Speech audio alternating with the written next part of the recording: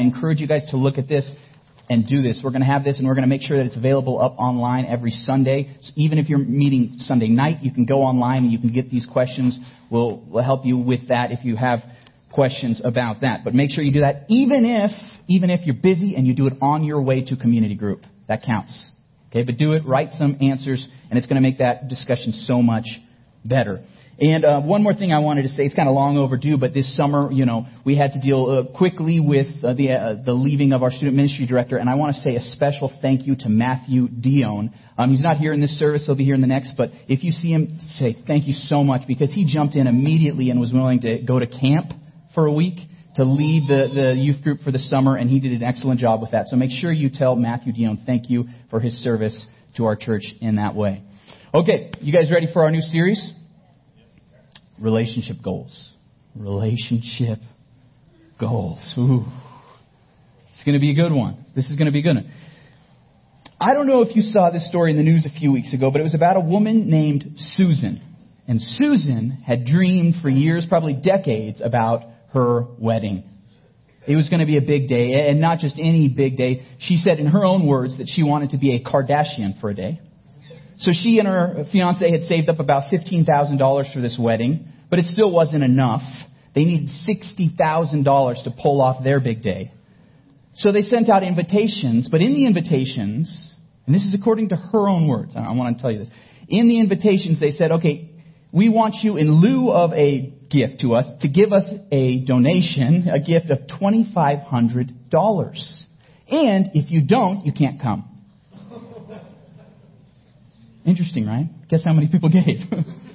Very few. Very few. They even set up a GoFundMe page to pay for their Kardashian wedding, and they raised a huge sum of $250.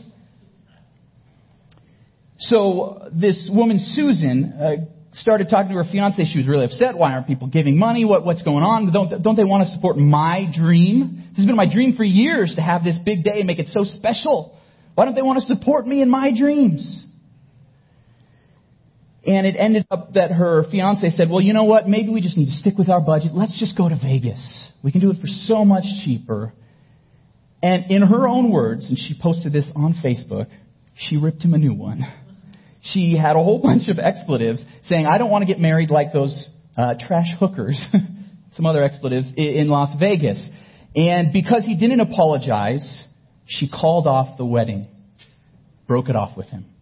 What a terrible fiancé, right? That he would suggest they stay within their budget. If you saw that story, you're probably shocked like me, like, what? That's Bridezilla to the max, right? I've seen some Bridezilla, but that? I've done a lot of weddings. I've seen some women who want some, but $60,000 for all that and everybody else to pay? That's some expectations, isn't it? We kind of laugh and chuckle at that. We laugh and chuckle at that scenario, but the reality is we all bring in different expectations, dreams, and hopes into our marriage and family life.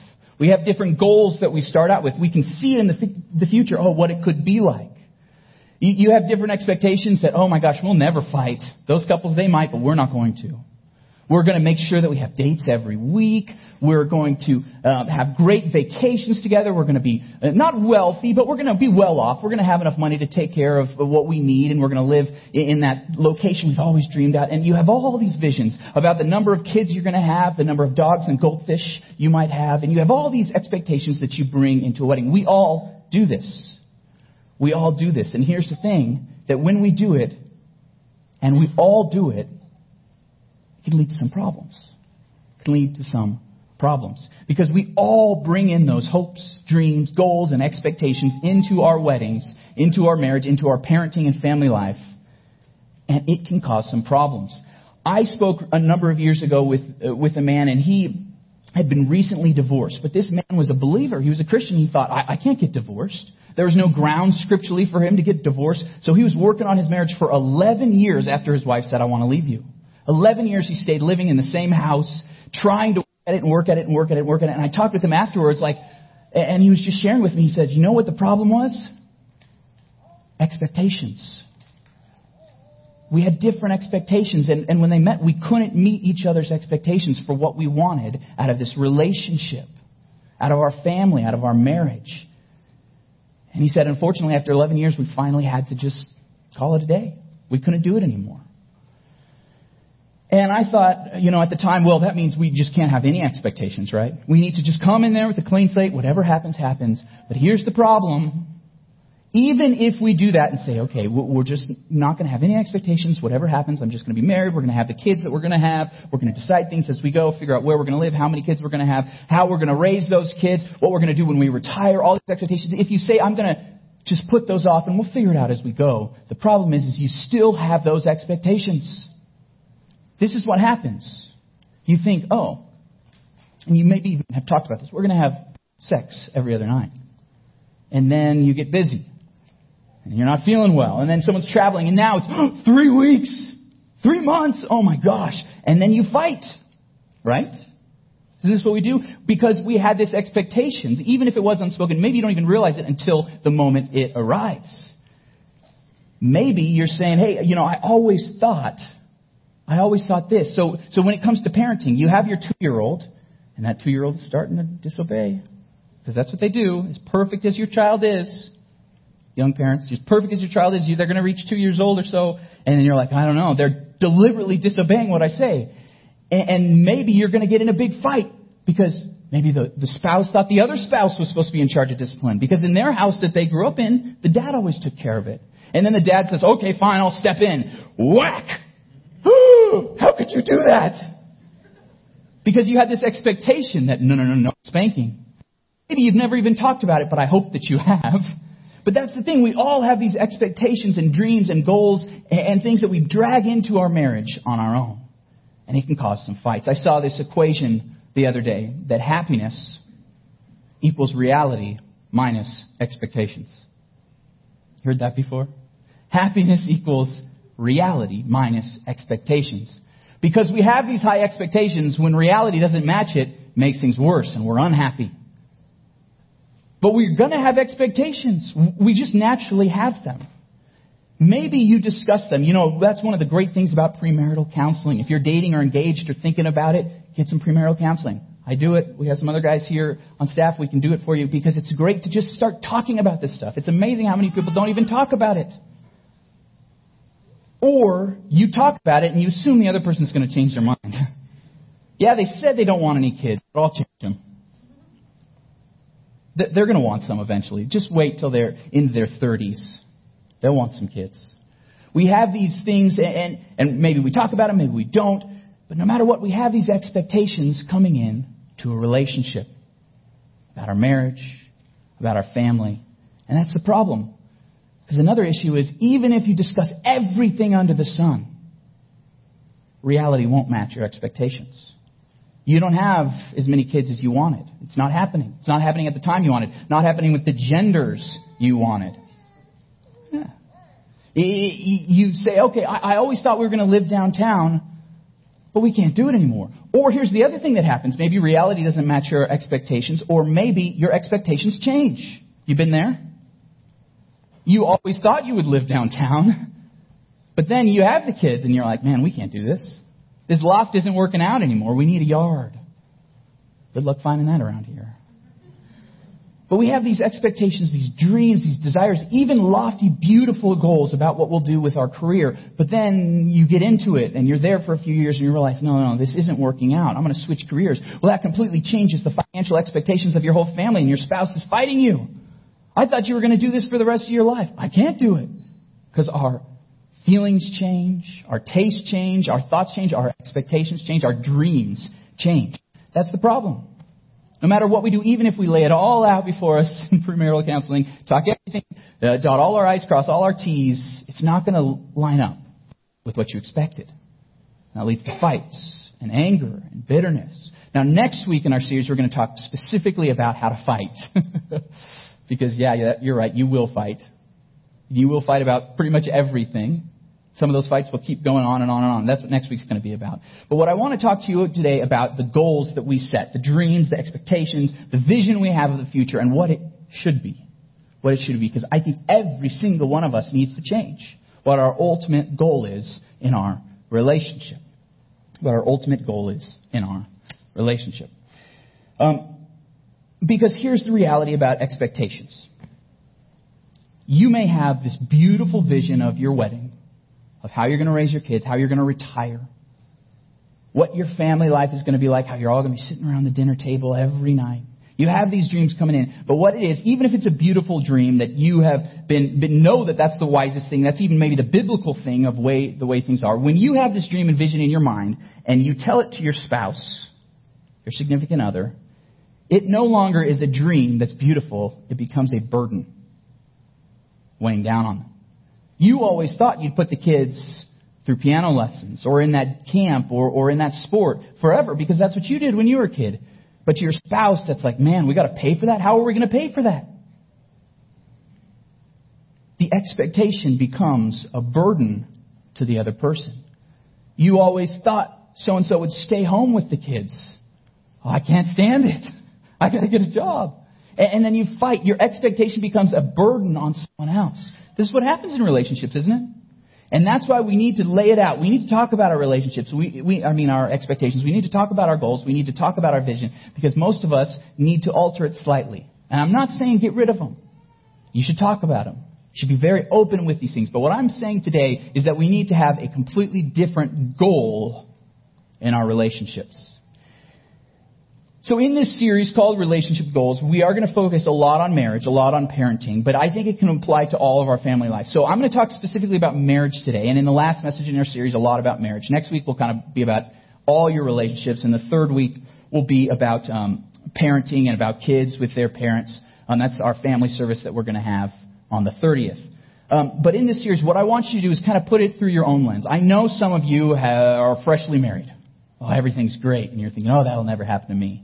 Just learn and plan and say, maybe if it does someday, kind of take some notes. If you're young and you're like, I'm not married, I'm not going to be married for a decade or more, just take some notes. Plan ahead. This is going to help you. If you're here and you've been married for a while and you're like, man, I need some help right now, good. If you're like, I wish my spouse were here to hear this, well, maybe it's for you. Listen for you today. And then tell your spouse to listen to it as well. Okay, this whole series is going to be good. It's going to be a short series. I think it's just going to be 4 weeks. Just going to be 4 weeks. So just this month. And I want you guys to commit to being here every week in this series.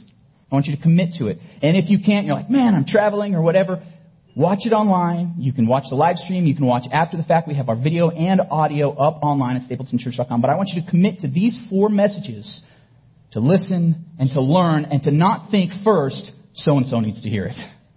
Right? Think about you first and how we can set our relationship goals right. So what we're going to do today, I know that was a long introduction, right?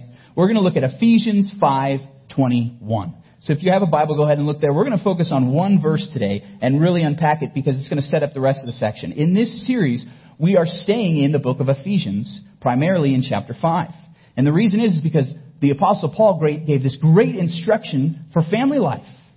To wives, to husbands, to parents, to kids. There's a section for each of them. But he starts it out here in verse 21, kind of laying a foundation for all that's going to follow in this section. And that's where we're going to stay in this series. In Ephesians 5:21, if you could read that with me, Paul writes, submit to one another out of reverence for Christ. Big passage today. A lot of meat in there. There is. And maybe you should memorize this because it's pretty short, right? I think we can get this. But I'm doing this because this kind of lays the entire foundation for the whole section on family that's coming next. Submit to one another, Paul writes, out of reverence for Christ. And this is so important as a foundational goal because here's the thing. You have your dreams, you have your hopes, you have expectations, and they change over time. And so does your spouse. And then your kids come in, and then you have different visions of that, and they have different visions of what it's like to be a kid. And all these things are mixing, and it's so tough. But what your goal needs to be, instead of I have this dream of what my life could be like, is how can I do what's best for them? How could I do what's best for my spouse? How could I do what's best for my kids? How could I do what's best for him? How could I do what's best for her? That's what he's saying. Submit to one another out of reverence for Christ. Now, we're Americans. We don't like the word submit. We just don't. It's not part of our cultural heritage. We like rebellion. We like rebels. But no. We are commanded. We are taught that we must submit to one another. Now, submission is something we all do. It's because we're saying to another person, I'm going to put you first. I'm going to serve you. I'm going to do what's best for you first. Submit to one another. That's what it's commanding. And I learned a little bit about submission this morning as I was driving a little too fast on my way to church and I saw a flash. You been there? Yeah. As your pastor. Hope they got a good photo.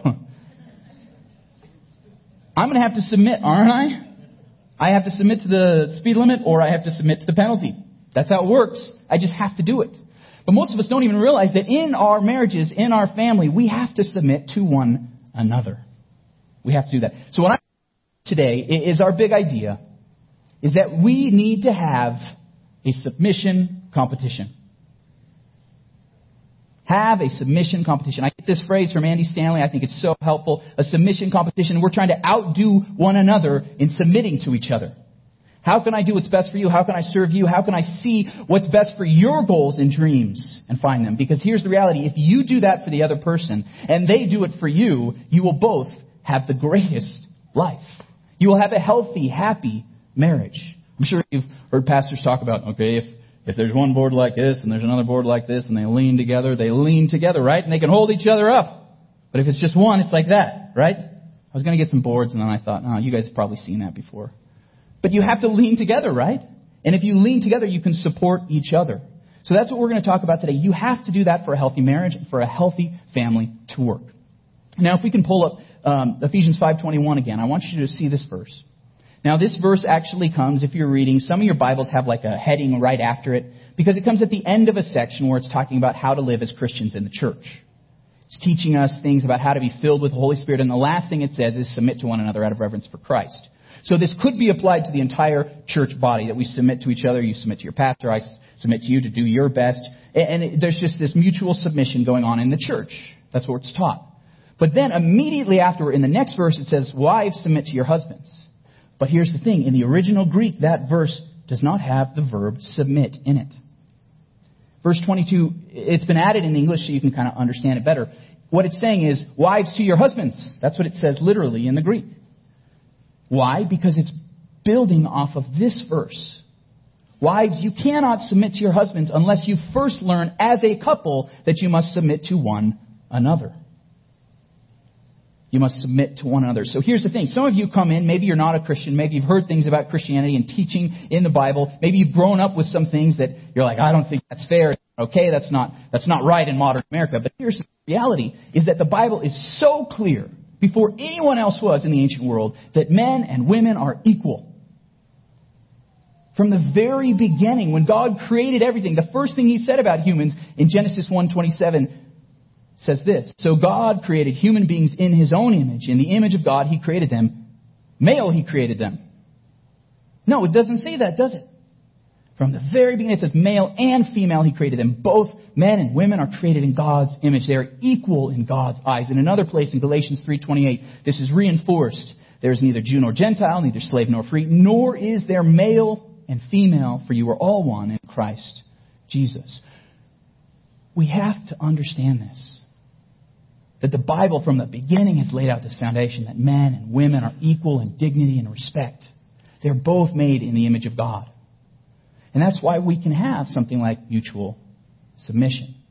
Now, if some of you are like, well, what about the Bible talks about the different roles of men and women? Why does it say then in the next verse, women, submit to your husbands? We'll get to that. But that's not this week. The Bible teaches two truths at the same time. One is that there's equality between men and women. But it also teaches that there are differences between men and women. You might think you're modern and more civilized and there are not differences. There are. There are studies that even prove it today. There are differences between men and women. We're going to talk about that in one of our messages in this series, not today. Because if you don't understand that men and women are equal, then you're not going to be able to talk about the different roles that men and women are called by God to have. You just can't do it. You just can't do it because what happens is then one person thinks they're better than the other person and they set themselves up above and over the other person, and it leads to them being the other person being bulldozed, right? And that's not healthy. It's not good. It's terrible. And here's the other thing I want you to say about this. I know we're going to talk about this more in that fourth message when we talk about the differences between men and women and husbands and wives. But I do want to say this, that most of us who have thrown out biblical roles of husband and wife and say, oh no, we're all completely equal, we do the same thing, most of you are throwing out not the Bible, you're throwing it out, leave it to Beaver. You're throwing out this American vision of the wife barefoot and pregnant in the kitchen and the husband coming in with his suitcase and, "Okay, honey, what's for dinner?" That's not what the Bible talks about. You find that in the Bible and show it to me. It's not there. We'll get to that. We'll talk about the different roles of men and women later. But I just want to say that. Let's start with this foundation together today. If you want to have healthy relationships, if you want to achieve the best goals and dreams, what you need to realize is that we must submit to one another. We must submit to one another. We must seek the best of the other person, not our own best. Because as you do that, you will find your own best in that. You will find your own best as you seek the best of the other. So, I do want to admit that there are people who interpret that verse, Ephesians 5:21, if we can pull it up again. There are people that interpret it and say that's just for wives. There are. They say, well, look at the next verse. It says, wives, submit to your husbands. But this verse very clearly says, submit to one another. And I looked up, I did this for you guys because I care about you. I looked up one another in the New Testament. There are exactly 100 instances of this one, it's one word in Greek. There's 100 instances in the Bible. There's about 30 so that are commands like this. Submit to one another. You maybe have heard them before. Love one another. Serve one another. Accept one another. There's all these commands. You've heard them, right? Every single time I could find, I looked at all 100 of them. Every time it was talking about both people or the whole group of people to one another. There wasn't one instance where it says, okay, husbands but are excluded from this one another. I think Paul would have said that if they were. So I believe clearly the Bible is saying we submit to one another first. Okay? Tracking with me? Just want to make sure you guys are following. So we must submit to one another. So here's a few aspects of what that could and should mean for your relationships. Is that you seek their best.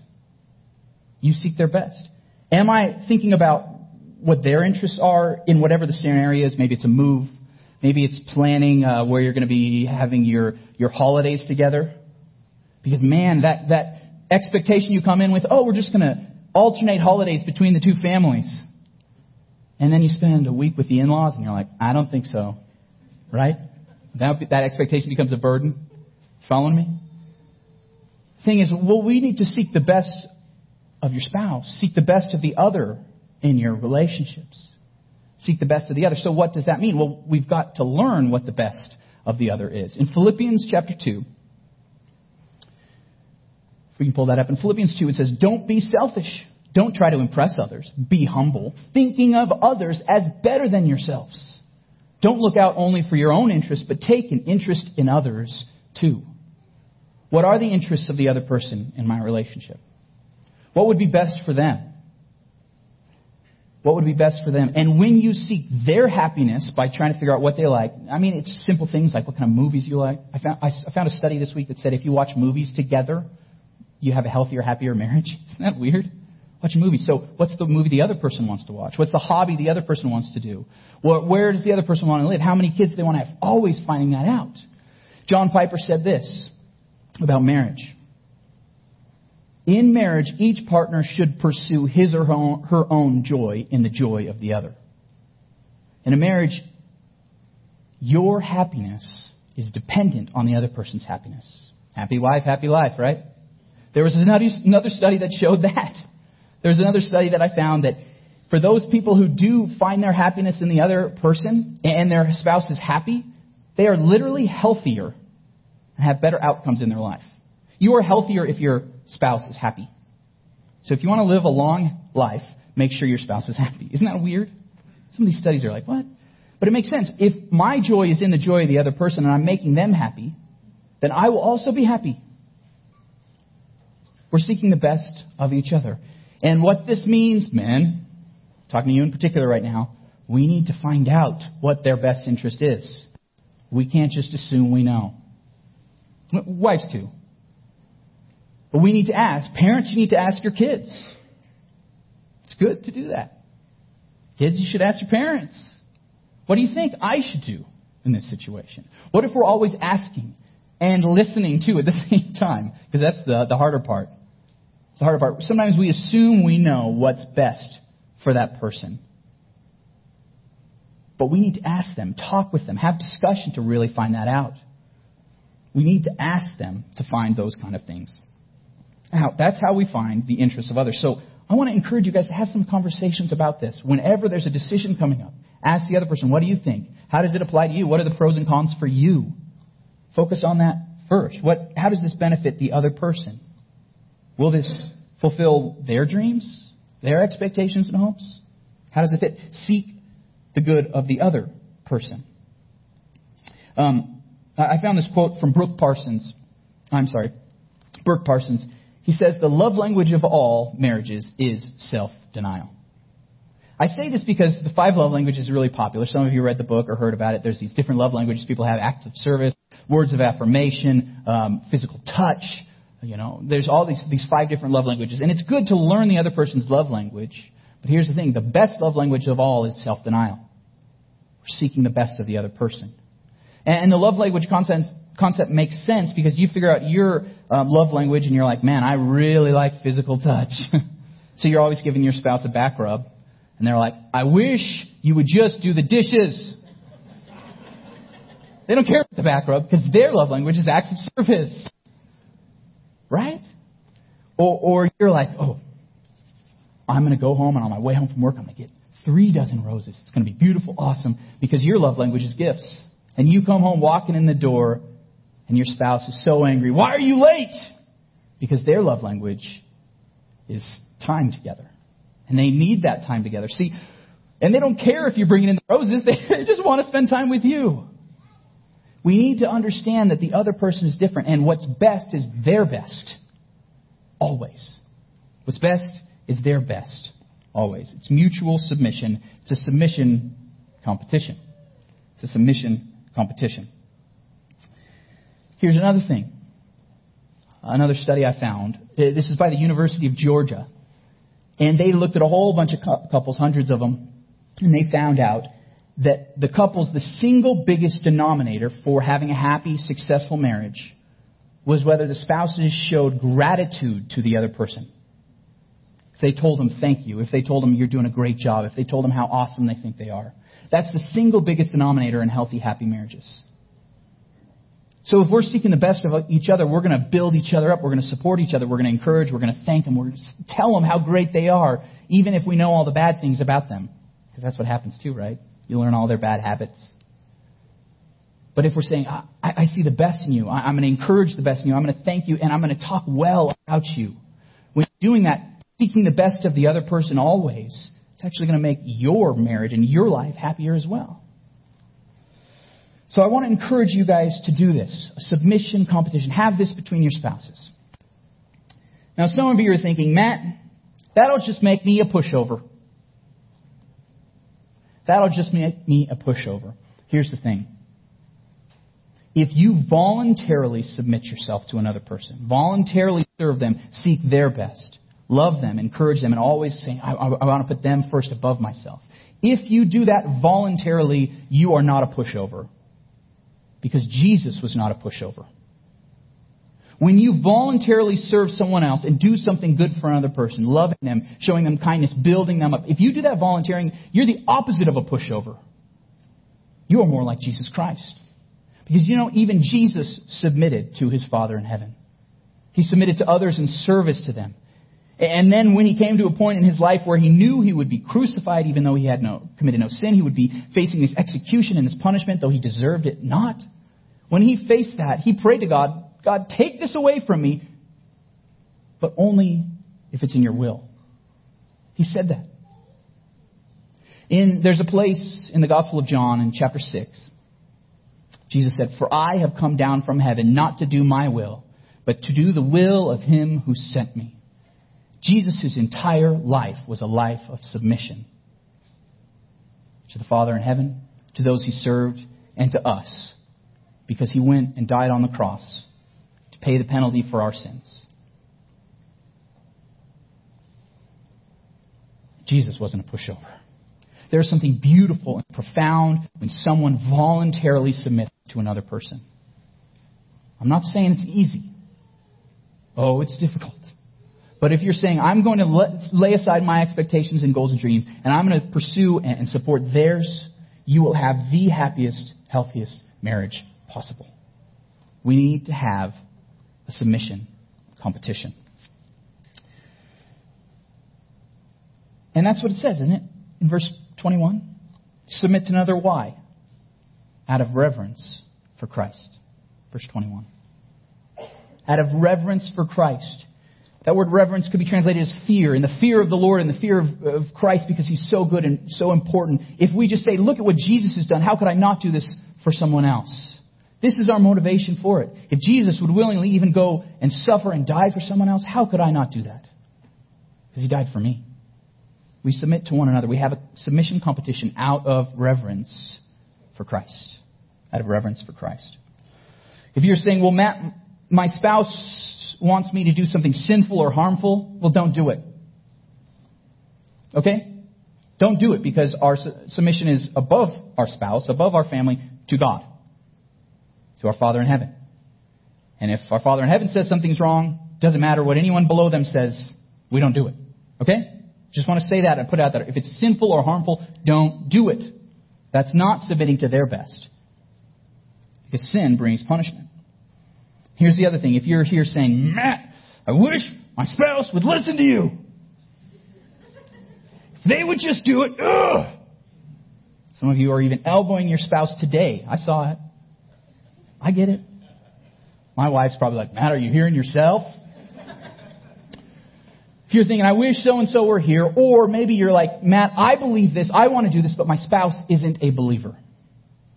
It gets tricky this way. How can I know the other person's going to go first? How can or follow after? But here's the thing, you don't. But we're not called to submit after they submit. We're called to submit. So if you are that Christian and your spouse isn't a Christian, or you're living like a Christian and they're not living like a Christian, they have never heard this, maybe they're not here today, they don't care, they don't want to do anything that the pastor might say, go first. Go first, especially if you are a believer in Jesus Christ. But even if you're not, this is going to help your marriage.